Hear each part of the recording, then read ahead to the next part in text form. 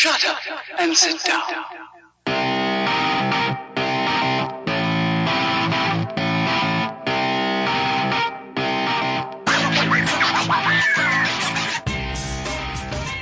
Hello and welcome to Elite Rugby Banter. We like our rugby and we like talking about it. Yes, it's the wrap-up, I guess. I don't know why I said that. We're joined today by, as always, Ben. Ben, how are you? Hello, Adam. I'm all right. I've got a bit of a blocked nose. I don't know if that's coming through on the audio, but yeah. A little bit, I guess. Matt, I know that your plans have been a little bit disrupted by a slushy machine burning down at a cinema near you this week. How are you? Not at a cinema near me, the cinema near me. So let's not talk like I have options, but yeah. Okay, fair enough. How's it going?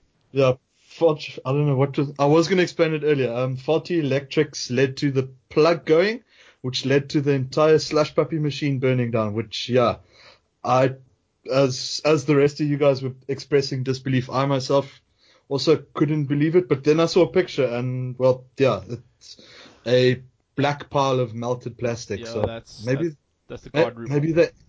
Maybe they empty them at night. I don't know. So you're not doing so good. So you're not doing so good, Matt. I'm alright. I'm Good, chilled. Good. And for international listeners, a slushy is a Slurpee. I think they call it in other places. Yeah. I don't know. My friend in my Kiwi mate knew, or my Kiwi friend, she knew what a slush puppy was. So maybe us and our Australian listeners and our New Zealand listeners might be on that level. Yeah. And also joining, and this is the first time I've actually had the privilege of sharing the space with, is Ant. How's it going, Ant? Yeah, not too bad. I think I might have caught a bit of Ben's blocked nose, but otherwise, doing well. Good. And where are you based? In which province? I'm in Cape Town. Oh, okay, you're in Cape Town. Okay, so but you and Alex, you haven't met face to face though. I hope in recent times. I've met Ben face to face. Only back Ben, in the day. Oh, back in the day. He used to be a manager of my internal rugby team. We used to play rugby together for a bit. Then I hurt my back and I went into management. Like an ex-player, no experience. I just jumped right. Well, I've got Edmund down, guys. As long as you haven't met him since this pod started, then that qualifies, because none of us have actually met in flesh. And I'm Adam. I have a sore middle finger from playing cricket earlier. I tried taking a slip catch, and I didn't get it. It just burst through my finger. So, it didn't go very well. But not going very well, referring to as, let's just get it quickly into the news, and we're not going to talk long and hard about just the Ashton Willems incident, but he walked off studio at SuperSport. There's been a tremendous amount spoken about this in social media and in the original news. Just overall, there's a lot more to tell in this story, and I guess my main comment is just that it's a real pity because it's just a divisive element in the community. We're not going to give our opinion one way or the other. There's a lot more to happen. But guys, it's a real shame however it went down, and whoever's right or wrong, a lot more to come, I guess. If you guys have a quick 2 cents to add in terms of that, we don't want to talk about it much. I think we'll rather wait till more information comes out about it.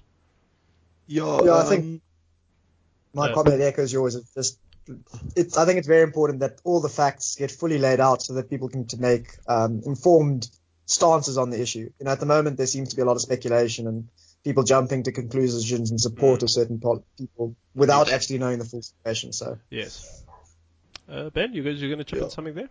Yeah, Ant well said, but we presume, however this pans out, SuperSport is going to be looking for new broadcasters in the near future. So yes, that is true.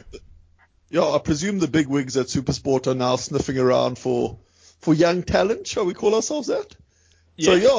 So if you guys want, obviously just tweet us or send us an email, and we can negotiate our fees. Yeah, we are here to support the South African rugby community, and in particular SuperSport. We've got the Western Cape region covered big time, and I know that a lot of multi-choices coverage favours that area due to the large audience, so we're set there. I got Joburg covered as well. So SuperSport, if you're there, this is our come and get me plea. Please come through. Yeah, Matt, do you have anything? MultiChoice actually have their corporate headquarters in Mauritius for reasons that are quite obvious. Indeed. MultiChoice, obviously, it'll really help having me here, I think. So we all sorted. We're ready to jump aboard. Alex, who's not here today, unfortunately, has Thank you for bringing that up. has offered to work for free. Yes, but I'm gonna need some sort of monetary compensation for my time. Yeah, same. So I've got to put it out. Yeah. I got to leave my lucrative content writing career. And also, Matt, I think you could be our talent identification scout out by the George area. I mean, you produce the likes of CJ Stunder. So I'd hope, especially from the prop perspective, forward perspective, I hope I'm not boxing you in, but I think you'll be able to identify some quality talent in that respect. Yeah, just loiter around McDonald's sort of after hours and see who pitches up. That's how you spot a good prop. This one, he's hungry.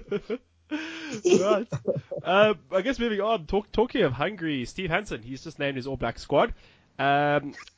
Interestingly, 5 centres, but even more interestingly, 3 new caps. Jordan Taufua, well-deserved, high-quality player.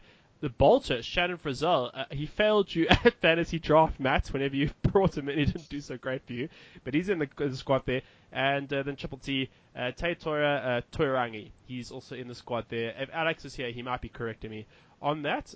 Chaps, is very briefly, very interesting. I feel a little bit sorry for Brad Weber. He was kind of the guy who might have taken Kurbalo's spot as the third scrum half, but Toirangi, he's kind of come in there. Interesting, to say the least. Yeah, interesting that Weber starts more games than Triple T. So it's a similar thing that Papia might make the Springbok squad, even though Warner or Van Zyl don't. But I think there's obviously, they obviously see a lot of future in the guy, and they've been talking about him a lot. But it does seem to be a bit harsh to, Brad Weber, probably Pulu as well. He's been playing good rugby. Yeah, I think Pulu's just age is a bad factor. But Ben, it's a quick word about Jordan Taufua. Well deserved. I'm not even a Kiwi fan, but it's actually quite pleasing to see a guy like him picked. He's always I rate Taufua. He's not as big as like Kieran Reid or Akira Ione, who I presume were the two people. Well, I presume Akira and Taufua were competing for that spot. Akira. Sorry, Ben, to interject. Akira, he's kind of like an associate. I can't remember the word they used. He is kind of involved in the squad, but it's like kind of a non-playing member in a way. Like a non-selectable. I forget how they phrased it. He'll sort of follow them around, and I presume he'll train, but he won't. He's not eligible for selection, I don't think. Yeah. But you never know, because they actually at 8th man they don't have a lot of cover. No.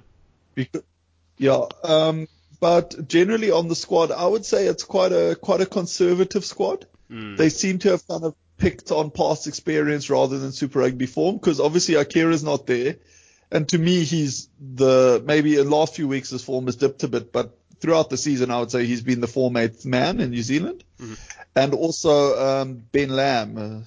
He also scores tries for a living. Very unlucky. So I would say those are probably the most notable omissions. And then I was hoping to see a few more new caps, because France isn't. I can't see. No. It's not. I wouldn't say it's. It's a tournament they could afford to kind of cap a few players and give people a few experience, and so a bit of experience, a few experience. God, Ben. Okay. Yeah. France, though, is their bogey side. I mean, it's always that side that if any side's going to beat New Zealand out of nowhere, it's always France with some, especially in a World Cup. But it's also because this is probably the last tour of the year. Well, the last international games, which you can really you can really try stuff out before you sort of have to stabilize your team to make a run into the World Cup, I would say. Rugby Championships essentially going to be your World Cup squad when we see the Rugby Championships. And I think a bit loud there. Rugby Championship next year, in particular, is going to be a bit intense. Are they playing it next year? I think so, but there might probably be a shortened one. Yeah, spot on, Ant. I was thinking probably the same thing. But Matt and Ant, that's actually a quick point to ask you. They picked 5 centres. I think it was Lamapi, Sonny Bill Williams, ALB, Anton Leonard-Brown, DDO2, for those of you who haven't been listening, that's Jack Goodhue. Wait, did I get that right? Jack Goodhue. Yes, it is. And the fifth centre, I must admit, I can't recall the fifth name, but Hansen said that... Crotty, Was it thank you. Lamati? Crotty, yes, Crotty, no, thank you. Lamati. No, you got it. Thank you very much. And Charlie Naita is a centre, essentially, as well. Did we say that? Yeah, but he wasn't called up. He's not on the squad. He's not in the squad. No. God, imagine being able to leave out a player like Naita. I love him, though. They've left out Naitai. Yeah, no, they have. They've left out Ben Lam. I mean, like... But who? If they leave out Ben Lam, they're going to leave out Naitai. Yeah, out of those five, who's the guy you leave out? They have to leave out one at the next squad pick. Tough, very tough on all those players. That was a tough call. I reckon Sonny Bill. No, he's going to be picked. Hansen's got He's definitely going to be picked. Yeah, they love him. I would say, He's But I solid. don't know, I understand, like, you know what, he's playing quite good rugby at the moment, but he's just a bit like he's not the future. Yeah, but I don't know, him and Crotty, that's the axis that Hansen, I think, has in mind. Also, but Crotty must be close to sort of hitting, like, he's been concussed like 4 times just this season. Yeah. Yeah, Crotty's Daniel Bryaning it hard. I'd say we must probably going to drop Anton Leonard-Brown just on tough call. Jesus. Just on looking at the pedigrees of the guys. It's harsh, but like play 12 and 13, which is quite useful. Mm. I don't think. I mean, Good played a bit of 12, but not nearly as much as ALB. So it's tough. All 5 are playing good rugby. I mean, like that's the thing. All 5 of them are essentially, except for I mean, they're largely all known for their 12s. Yeah, they're not. All 5 of them are known for playing at 12, so it'll be fun to watch. Yeah, and just quick question, and how does Mullen-Skjæra get in the squad ahead of Lamb? I think maybe it goes to Ben's point about conservative selection. If I'm Ben Lamb, I'm feeling a little bit filthy about it. Mullen-Skjæra's only just come back from 2 serious injuries. Well, I mean, for a start, they're not competing for the same position. Lamb's a left wing, and Mullen-Skjæra's right wing / fullback. And the analyst, yeah, well played. Yeah. They're like. But I do think it's interesting how light they've gone for kind of big left power wings. I would have thought they would have, they've got Rico, but like they don't really have another option besides him. So I thought that's quite interesting. I mean, they've gone for a lot of right fullback mold type players. I mean, they've got Barrett, they've got Ben Smith, they've got Mullen-Skjæra. Like they've got a lot of guys that can cover that kind of good under the high ball linking role. Like guys, he's also a right wing. Is he also a right wing? Yeah, he is. Yeah, he is. Yeah. I don't pay attention to that. I'm going to address that. Yeah. So from my perspective, if Ben Lam does have a reason to be bummed, because like they're picking a guy that's surplus to requirements in a position that like they actually, at the expense of him, who would be in the position they need. Well, I know that I've messed up and not picking left wingers more in my fantasy sides. So that's what I've learned from doing this podcast. Always pick the left winger. They're going to get more ball. Quickly, moving on. Yeah, I mean, left wingers are tradition. Yes. Sorry, pardon me to cut you off, Ant. I think moving on there. Moving on. Owen Franks, 2 weeks banned, just like his buddy Joe Moody, apparently for a swinging arm to James Parsons, who was taken off the field. No, Tana Umang, he wasn't happy about it, and Steve Hansen did say about Franks and Moody being suspended, they should uppercut themselves, which I thought was pretty intense. Rory Arnold. Pretty hot. Read the story. Can I just say something about the Franks suspension? Yes. I don't know if you guys were watching it, but he was actually, the foul play was seen on the field. Yes. And then it was brought up to the TMO. But then the ref was... The TMO brought it up. The TMO brought it up. The TMO brought it up, and then the ref overruled him, saying it was too long ago, Yeah, basically the ref was saying because there was a stop and play, there was a line out between the TMO pointing out the foul play and there was a line out basically between the foul play and the TMO pointing out the foul play to the ref. Yeah, so basically it meant that even though there was clearly foul play, possibly a red card, I would guess. Definitely. The Southern panel said red card offense, but because an event had happened between it, that meant that the ref couldn't take any on-field action, which I think is a bit stupid because the foul play still happened.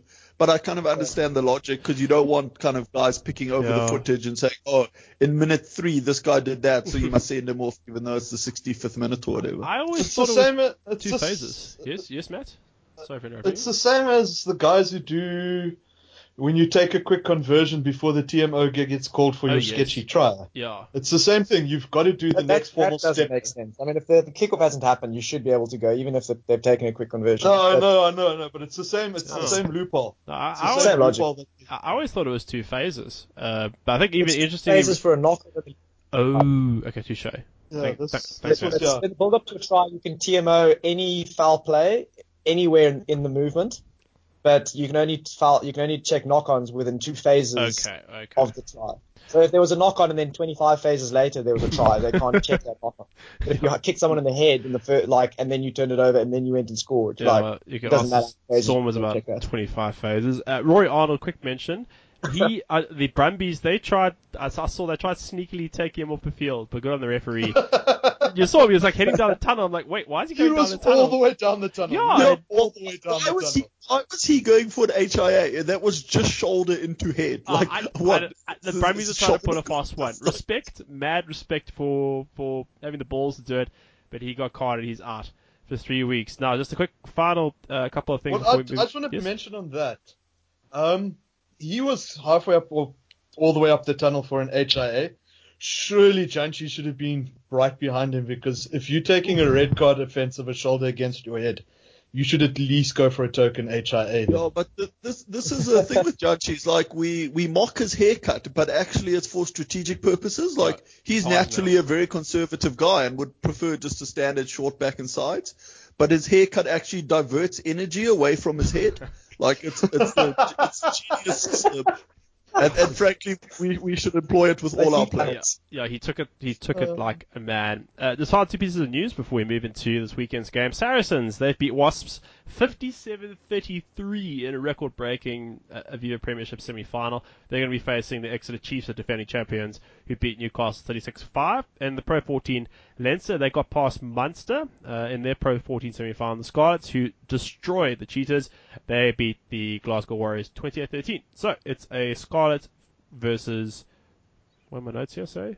Leinster final. Leinster. Thank you, sorry. And they're going to be playing at the Aviva Stadium in Dublin. So that's going to cover it for news. And now, at the moment... You missed out one card. You missed out one card, though.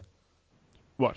You missed Tavita Nabura's karate.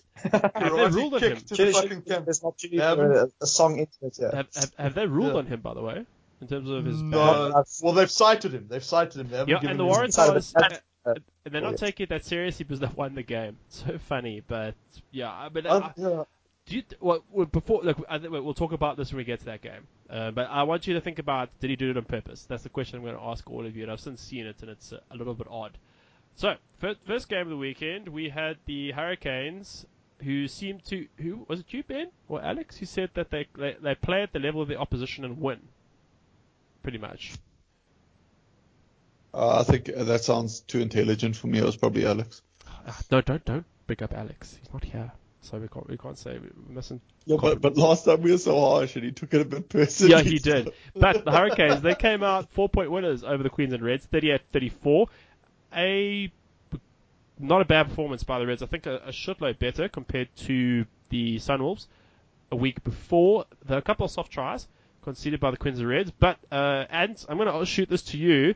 The fact that, please pardon me, I can't remember the centre's name for the Hurricanes, who was about to get carded, and TJ Perenara got in his ear, as did the TMO, and the referee Ben Skeen, who I'm a fan of, he's had a couple of weeks, reverses the decision, should have given, I think it was Dargunu, a yellow, arguably for holding the player back for foul play, but ended up giving a knock-on as well. Like, it might have been a 40-point swing or something like that. A little bit farcical, but just your thoughts just on the game overall. I unfortunately was very deep in an exam at the whole of Friday morning, so I didn't catch the game. The only comment that I can insert though was the great non-tackle by Perenara on the Tongan forward down the touchline. That's about the only kind of contribution I can make on this game, unfortunately. But there was someone compiled a bit of a replay of it, and it was a very, very nice Raymond Rule impression of him lining up the tackle and then deliberately just diving straight into the floor to avoid him. Before he set up that try. Okay, well that saved you from criticizing you for putting academics before rugby. But we'll maybe talk about this off air.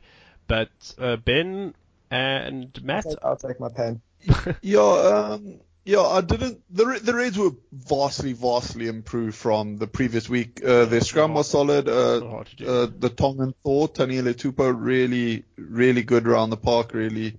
And I told Alex not to put him in his fantasy side, so I feel a bit bad for that. Not really though. I told him to put it in. But with that, because this is something I don't understand. Like, a penalty should be for contravening the rules of the game. Okay. Mm-hmm. Yes. A knock-on's just a mistake.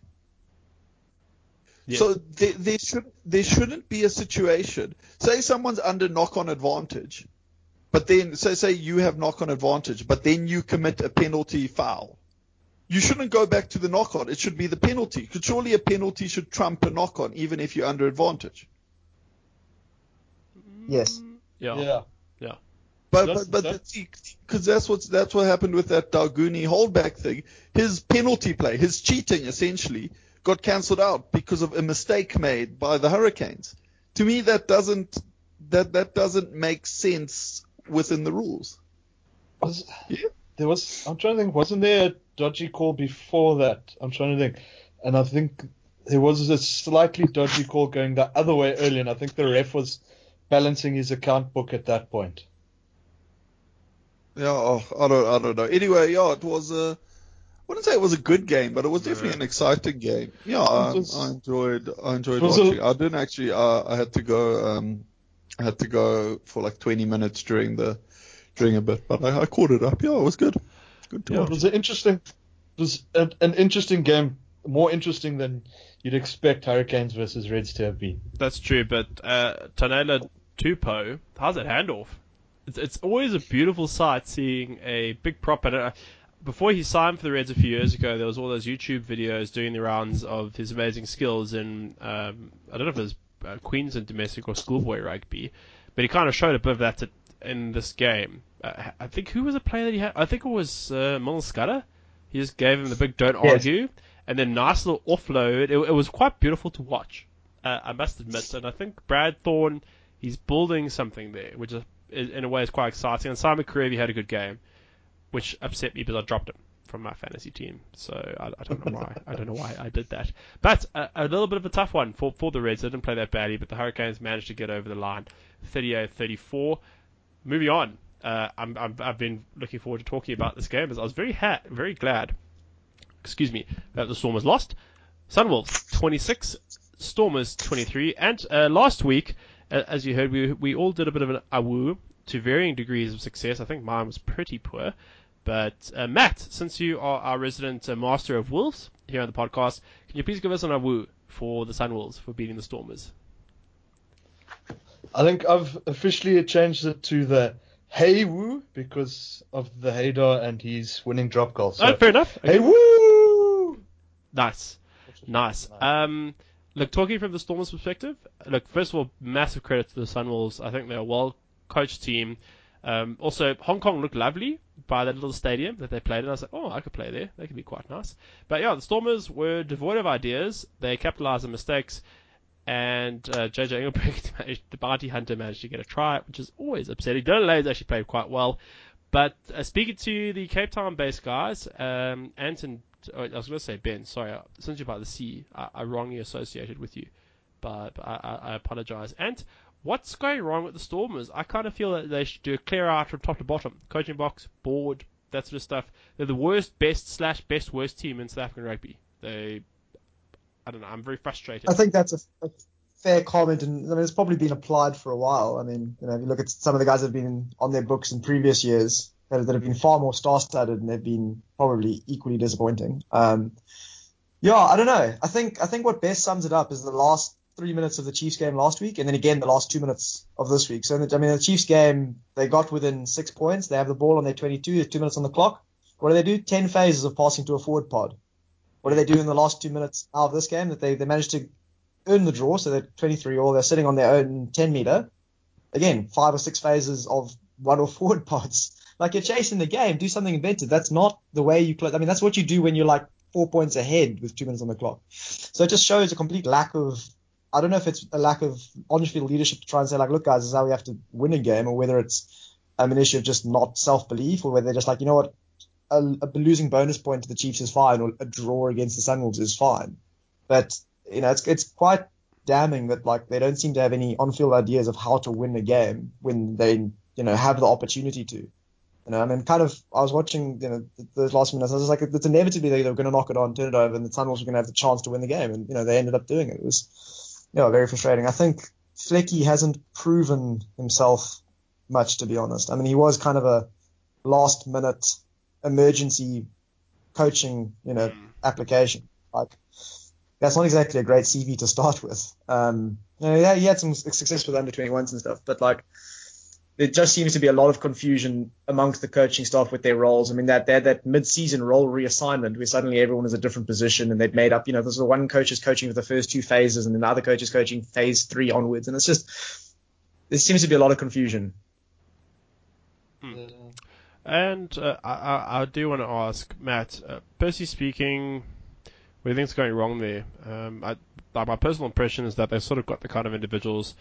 SP Maria, he was excellent last season, but they're generally picking, and I don't mean to be derogatory about the players. As I said, I'm not a rugby player myself, but they are average players at Super Rugby level. And I think, as Ant has alluded to, the sort of schoolboy talent that Western Province is able to produce, just due to all the schools and whatnot that's based there, it's a lot's falling through the cracks. And a lot of that has to go towards administration, forward thinking. I think Gatsmal is facing a bit of a forward battle as someone who kind of is a half Stormer supporter. I know your heart of the Kings, personally speaking, but also being a part of George. Yeah. What do you think is actually going wrong there? Wakefield, do you think it should go? Or? Yeah, I think it really is a top-down thing, because, I mean, what's indicative of it is in his post-match interview, Chris Van Zyl, the interviewer, said asked them about their plan, and Chris immediately says, yeah, no, we managed to stick with our plan and all that. And, I mean, all of us were saying during that fucking game is either the Stormers don't have a plan whatsoever or they just can't get to it. But apparently they were coached to play a certain way, and they thought they were playing that way on the field. So I really think the players at this point are so drilled into playing mediocre rugby that they don't even notice how badly they're doing at this point in time, I think. Yeah, Ben, there's something that just watching the Stormers, I managed to catch most of the game. There are slight hints of when the Springboks were playing under Adekotsia. There seems to be a little lack of 5-10% effort. I mean, the guys, that they're playing.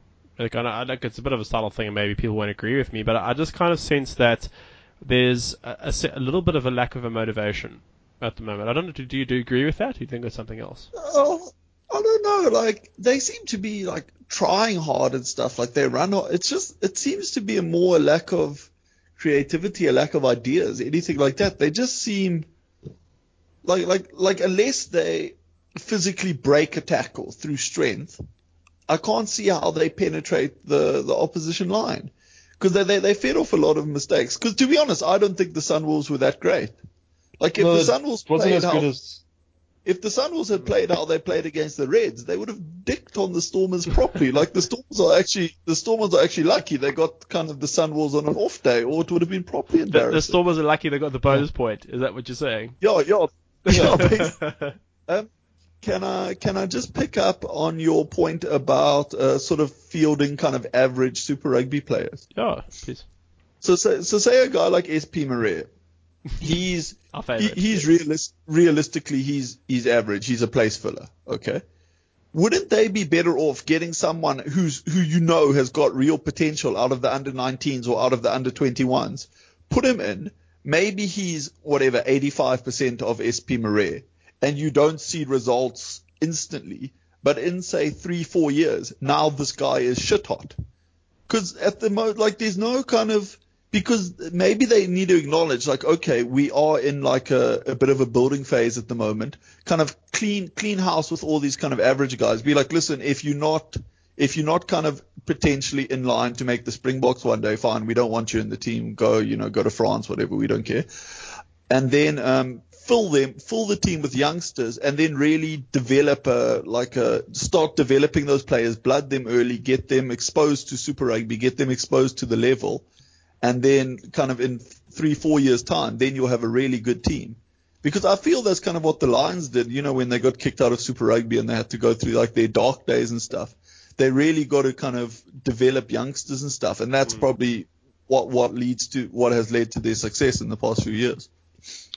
Yeah. Overall, very disappointing performance. Yeah, Ant, you're going to chip in there? No, I was just going to make the only comment is that if you bring in, say, a talented 19-year-old into a bad rugby culture and they lose continuously, that's not great for the development of that player. And also, you can't strip out every average player and just play with an under-19 squad either. So it is a careful balance one has to walk. Maybe I was being a bit. Average 29-year-old is not the best long-term plan. I do think there's a balance between the two approaches. Yeah, no, spot on. I think you both made very valid points, and I think you're absolutely correct. If you're debuting players into a losing culture, that also sets them back in many ways. I was trying to bring up a team where this was happening. I immediately go back to cricket for some reason when it comes to this is Jacques Cullis. He was golden, but the Proteas didn't need gold. They needed iron, and he became iron. Yeah, but Matt, can I just final point of view? I just want to add something. Old Rich Freeman had a chat to Hayden Parker after the game, and Hayden Parker admitted that's the first time he managed to slot over a drop goal with his right foot. Is he left-footed? Yeah. I haven't been paying attention, sorry. I'm sorry.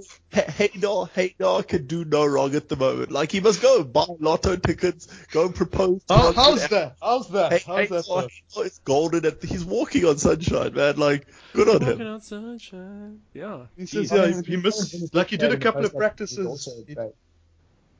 Yeah, it was quite a skivvy drop goal. He just doesn't miss. Yeah, but I mean, I was like, he kicked it. I was like, oh, really? Is this going to go? And it went over, but I mean, he kind of like shanked it in many ways as Stephen Larkham did in 1999, which I'm still bitter about. Which is the same year as we lost to Australia. Why? The Stormers were in drop goal range, but they didn't even seem to. There's a quick yes/no question before we move on. Should the Stormers have taken the draw? Yes or no? I'm going to say yes. Oh, wow, Captain Hindsight says yes, but Ben, yes or no? Given their strategy, yes. Yes. But if they were any other team, no. Okay. No. The strategy is playing forward runners, so in that case, the best scenario they could have got out of it was a draw. But realistically, they should have gone for the win. Yeah, I'm being a bit unfair. Matt, just a quick final word, yes or no on that one? Look, based on their log, on the SA log, they had to go for the win. Touche. They should have come up with a better idea, but Yeah, I just hope that this loss now kills all that media talk of we're still in it for the playoffs. Please, God, I really hope that doesn't happen. Right, moving on to the Blues versus Crusaders. The Crusaders, they went out to a very big lead against the Blues in Auckland. I think it was 32. I just watched the highlights. Nothing.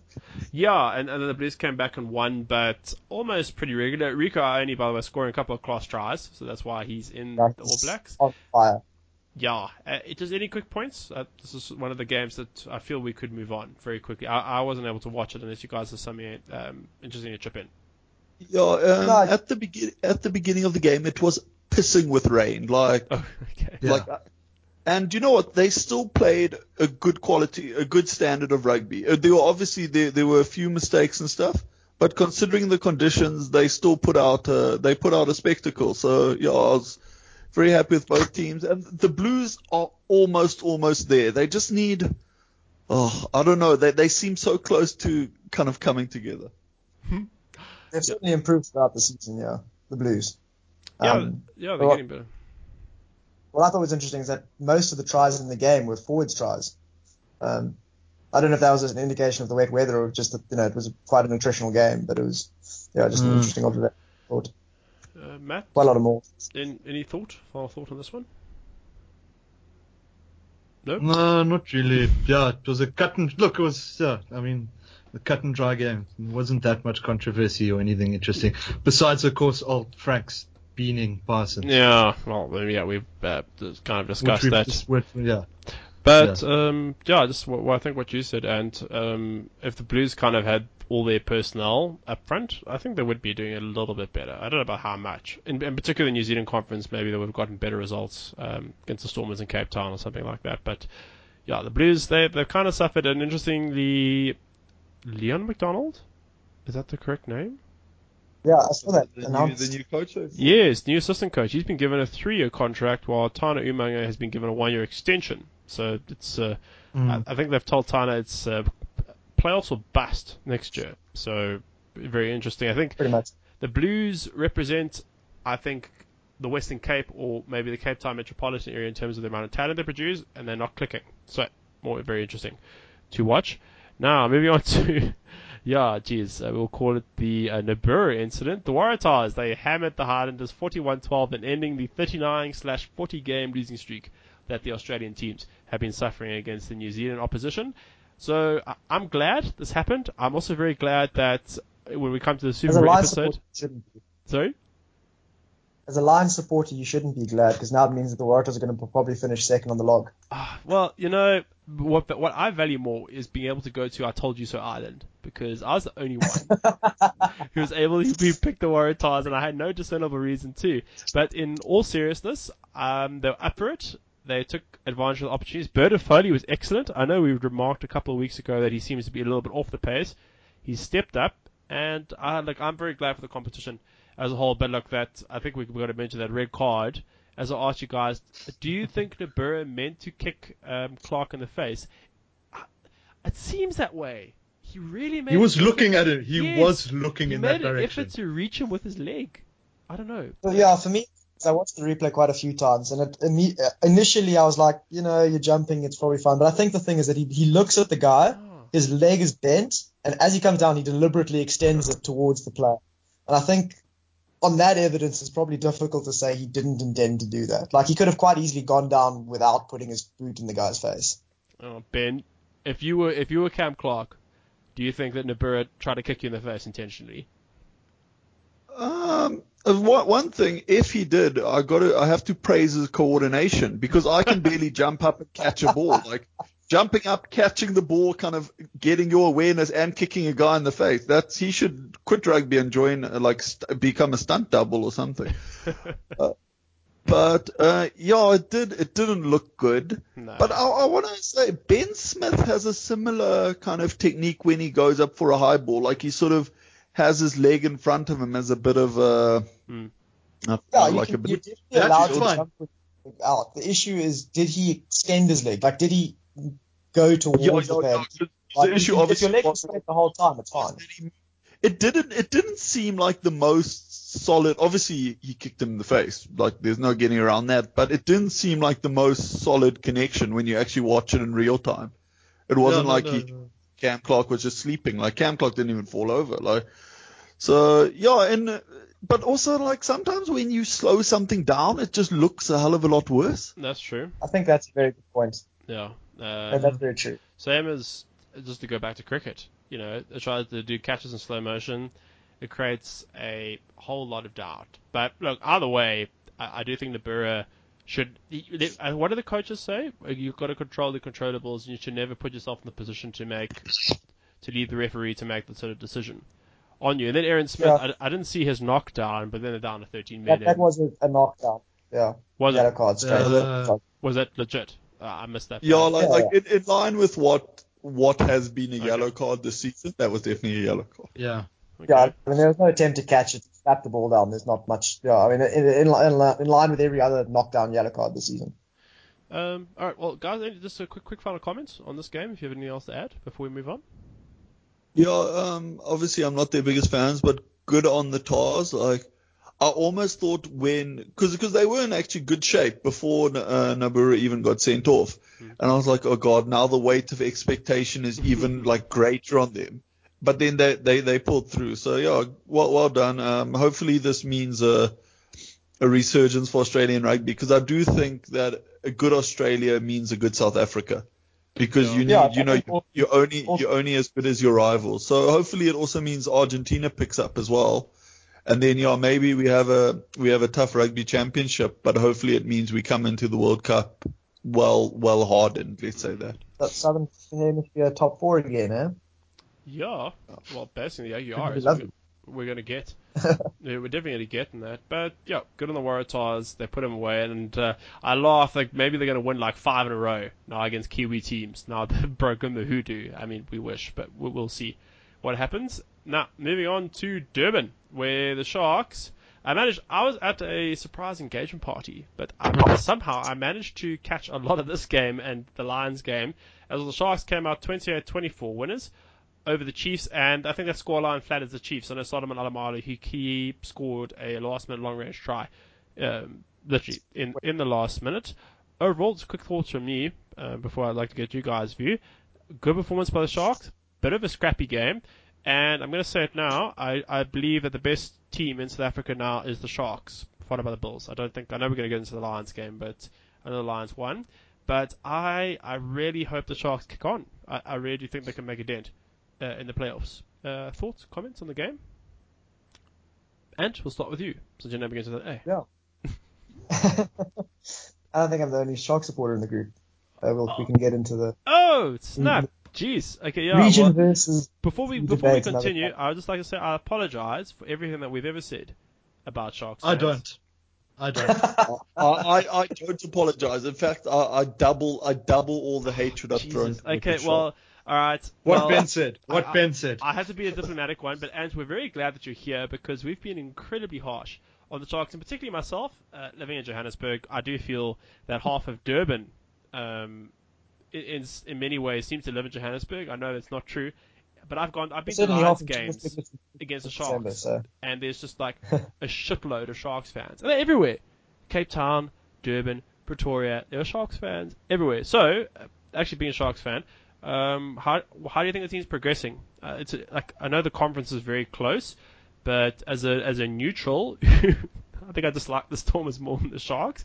But it's appearing to look pretty good. So how are you feeling about the Sharks heading towards the playoffs? I think they've stand a good shot at getting there. Yeah, I think most people would agree that if there were to be a final played in New Zealand now and the South African team had to fly out, I think most people would say the Sharks have got the South Africans' best chance. Yeah, 100%. Yeah. They've got the blueprint of probably the strongest game plan, but the issue is just getting it to work. Like, for example, on Saturday against the Chiefs, or, the Sharks, they play this game where every player can offload beautifully out the hand. And that's great when it clicks. And like against the Highlanders, it did, because you just get line breaks constantly, and you just can't stop it. But like now against the Chiefs, if you knock on every 2 out of 3 offloads, then you're not going to be dominant on the scoreboard. So I agree when you say that the scoreline flattened the Chiefs. And the Sharks were way dominant. 2 of the Chiefs tries came from, it was a line-out overthrow, an interception. The Chiefs were not in the game. But because the Sharks, every time they got into 22, they dropped the ball. I think they had like 3 tries over the try line where they dropped it or knocked it on or whatever. I think, that's the thing for the Sharks. I think if they can just get that handling, maybe even tone down the offloading game, just get that balance a bit better, I definitely think then they're 90% of the way to being a really, really strong side. I think longer term, the Bulls are going to track there, probably just because Mitchell's got a bit more coaching experience. But I think the Sharks and the Bulls are definitely the 2 South African teams on the up. And going into next year, if they both have solid Currie Cups and stuff and can retain their squads, I think there's quite a lot of good things to expect out of those 2 teams. Matt, Ben, did you guys catch much of this game? Yeah, I caught a bit of it, even though I was at a wedding, but priorities. Well played, yes. Yeah, I didn't do anything social and I caught nothing, so go for it, Ben. Oh, God, Matt. Geez, putting in a tough position. Basically, just to echo Ant, the Sharks they were 95% there. They just weren't kind of clicking at the last minute. But I do think they were dominant in that game. Just something in terms of the Sharks' balance. I know I mentioned it a few weeks back, but I don't think they don't have a fetcher. So they just struggle on defense. Teams are able to just accumulate phases against them. And then if you put enough phases against a team, a gap's going to open up. So I do think obviously I'm a massive fan of Thunderbolt and the Bash brothers, even though I have been quite harsh on Dan, especially at Springbok level. But I do think they're going to have to, if they really want to kind of compete, if they had a fetcher, I feel they would become so much more difficult to attack against, which would just generally improve their game significantly. That's a very fair comment. I agree with that. The Sharks' defense for the most part is solid. but it struggles after many phases. So yeah, so if you've got a player that can all defense struggles after a lot of phases. Like, you know, if a team's putting together phases in your 22, you're going to struggle. But they don't have a way to sort of break the cycle, which the Lions they've got have. They got Am, and Akkers occasionally gets over the ball. So yeah, it's not you need someone that's dedicated to that role. I agree. I think that's maybe the missing link in the Sharks picture, and just catching the offloads. Yeah, it's almost like they're attempting to play a little bit too quickly for themselves at this point. But personally speaking, they seem to have all the tools. TDT, Thomas the Tank Engine, he's slowly getting to his work in the tight. As a tight head. In the loose, he's always been quality. So, yeah, I think as a Sharks fan, I don't know, Sharks fans seem to, I don't know, they're weird. Apologies, but yeah. So I don't know. If you're a Sharks fan, I think you should be positive and well played. They did dominate the game. I know Charlie Naitai, he scored an intercept try, and Alamada scored right at the end. So those were really off errors in late game sort of stuff. So also there was that overthrow at the line out. I mean, it was just directly into the guy's hand. Yeah. I mean, all three they're like, but yeah, I think the coolest thing that I'm taking from this game is that 2 weeks in a row you've had each front row player offloading to each other that set up a try. That's true. And that's really cool. Yeah, the try was great. And the Sharks have beaten 3 of New Zealand's 5 teams, and they should have beaten the Hurricanes as well. They were the better side in that game, which was, I remember following that. That was BS. So, do you reckon Akkers will be the Springbok hooker? He'll be in the squad. Yeah.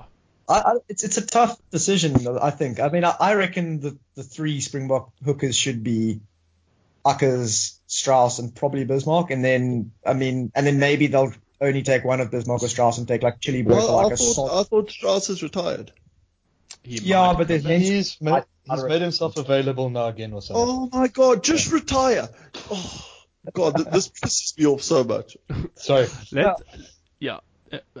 I mean, I think Akkers is a very attractive option. I mean, he's definitely head and shoulders above everyone else at the moment, given that Marks is injured. And so whether he starts or not, I mean, Akkers as a 55-minute, 60-minute replacement is a beautiful thought off the book bench. So, you know, I mean, he'll probably be a bit bummed out if he goes to the World Cup benching for Marks, having left the Lions to get away from Marks. But you know, I think all in all, it'll be good for the Springboks. He definitely brings far more energy than anyone else we've got on offer.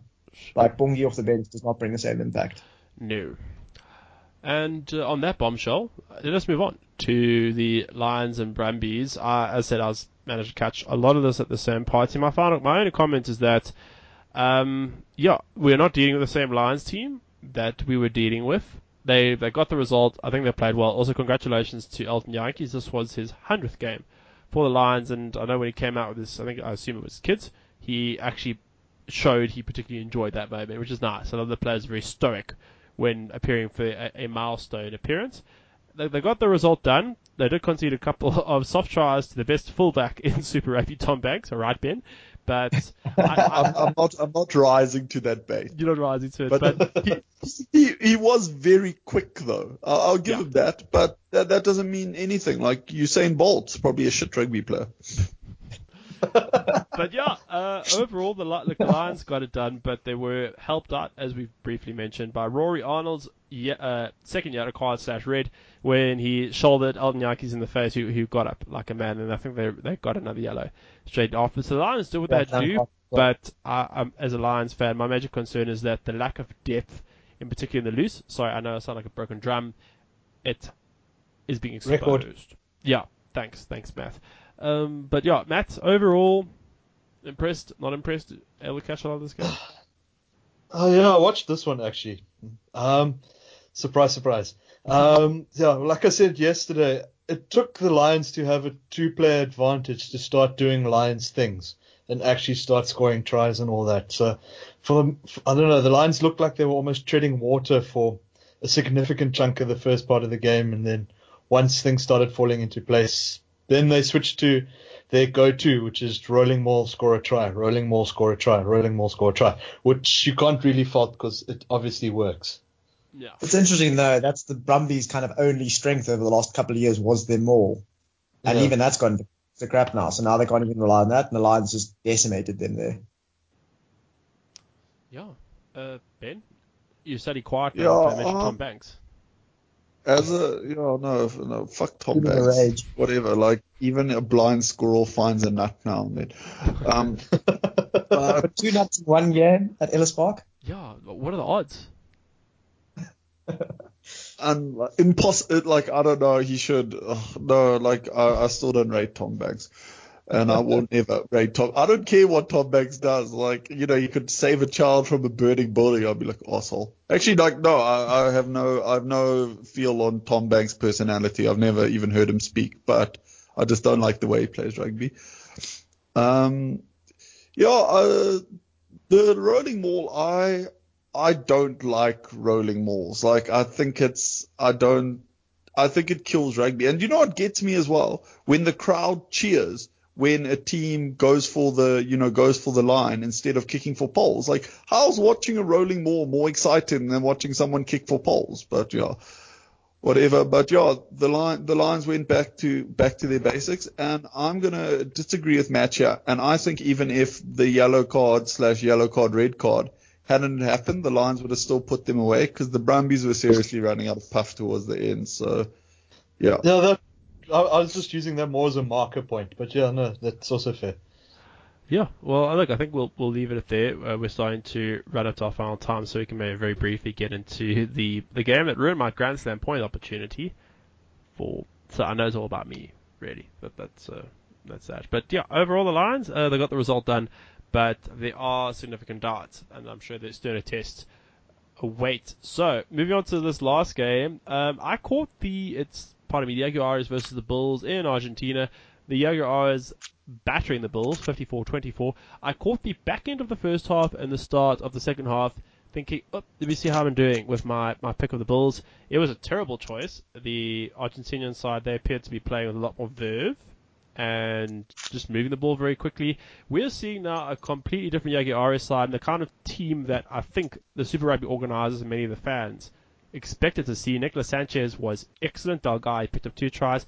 Orlando, Boffelli, Cancellieri, Creamer, and Sanchez, they all touchdown as well. So my major point is, while disappointed, I did not get my Grand Slam point.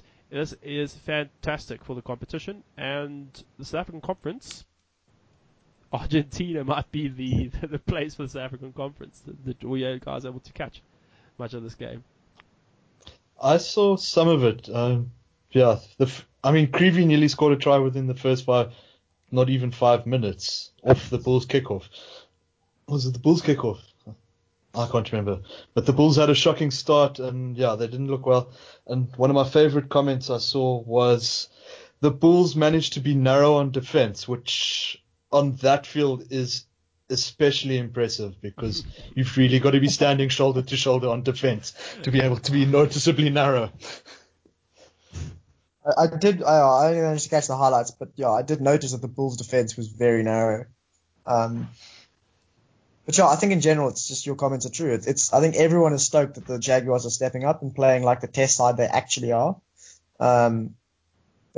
So it's great for the competition. It's great for, unfortunately, they're in the South African Conference where it's now like going to make things really, really interesting and close. And unfortunately, mean we're probably going to give away second spot, so we don't get a home semi. But yeah, everyone wants the competition to be tight where every game counts. So if the Waratahs can inspire the Australian teams to win against the New Zealanders and the Jaguars are winning, then great for the competition.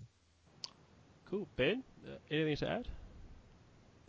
Sorry, I didn't watch this game. It's like 2 a.m. here, so I wasn't around. But yeah, it looked like the Jaguares were really cooking. They were kind of breaking the line at will, and really, really nice interpassing. So yeah, they're a real prospect. I would say though, to use a computer game term, they're a bit overpowered or overjuiced. What's the word in computer games? OP.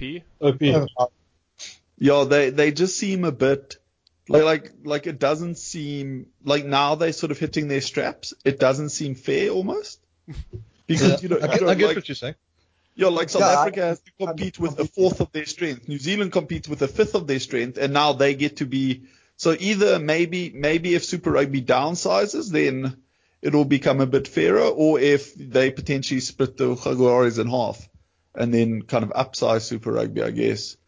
But that would be a better result for Argentinian rugby. I mean, having their whole team concentrated doesn't really allow for much talent development. So that would require an expansion, which we're all a bit nervous about.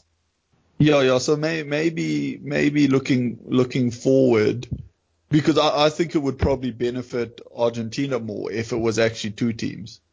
Oh, definitely. Yeah. So but all good. It looked like one of the more exciting games of the week. But obviously, I only got the try, so I don't really have context. For all I know, it was just continuous scrums between those tries. But it looked good. Yeah, and I think on that, I think we're going to wrap up this review. I see there was Matt? I said a lot of guys were poo-pooing the way Pollard actually played at 12, which is what we all were waiting for, and apparently it didn't look as good. Everyone seems to be not too happy with just looking at the general sort of consensus on Twitter this morning is that everyone seemed to be a bit down on the idea of Pollard at 12. Do you reckon that's because they had a complete rookie at 10? Although from the highlights, Lebok looked like they had a pretty good game at 10. But again, from the highlights, you can't really judge. I mean, apparently their kicks from hand were almost next to none and whatsoever. Someone was saying, I don't know, take it with a pinch of salt, but Pollard, I think, was functioning under the Kerwin Bosch effect in that he wants to be 10 and thinks he should be 10, and so also wasn't necessarily giving it his all at 12, where someone else was playing in his position, so to speak. He was looking at it. Maybe. Yeah. I'm not sure. Yeah, well, like I said, that's speculation, so don't. Just one final thing before we go. Ants communicated to me a suggestion to maybe if they ban the maul, because I think it's boring and it seems a bit unfair. Ant's messaged in a suggestion. So, Ant, would you like to take us through it? Yeah, well, I was just responding to Ben's criticism of the maul. And granted, it leads to a fairly boring try. But at the same time, you don't want to deny teams the positional advantage of getting to the 5-yard line effectively. So my suggestion was you're still allowed to kick for the corner, but then you're allowed to opt to take a scrum or a line out.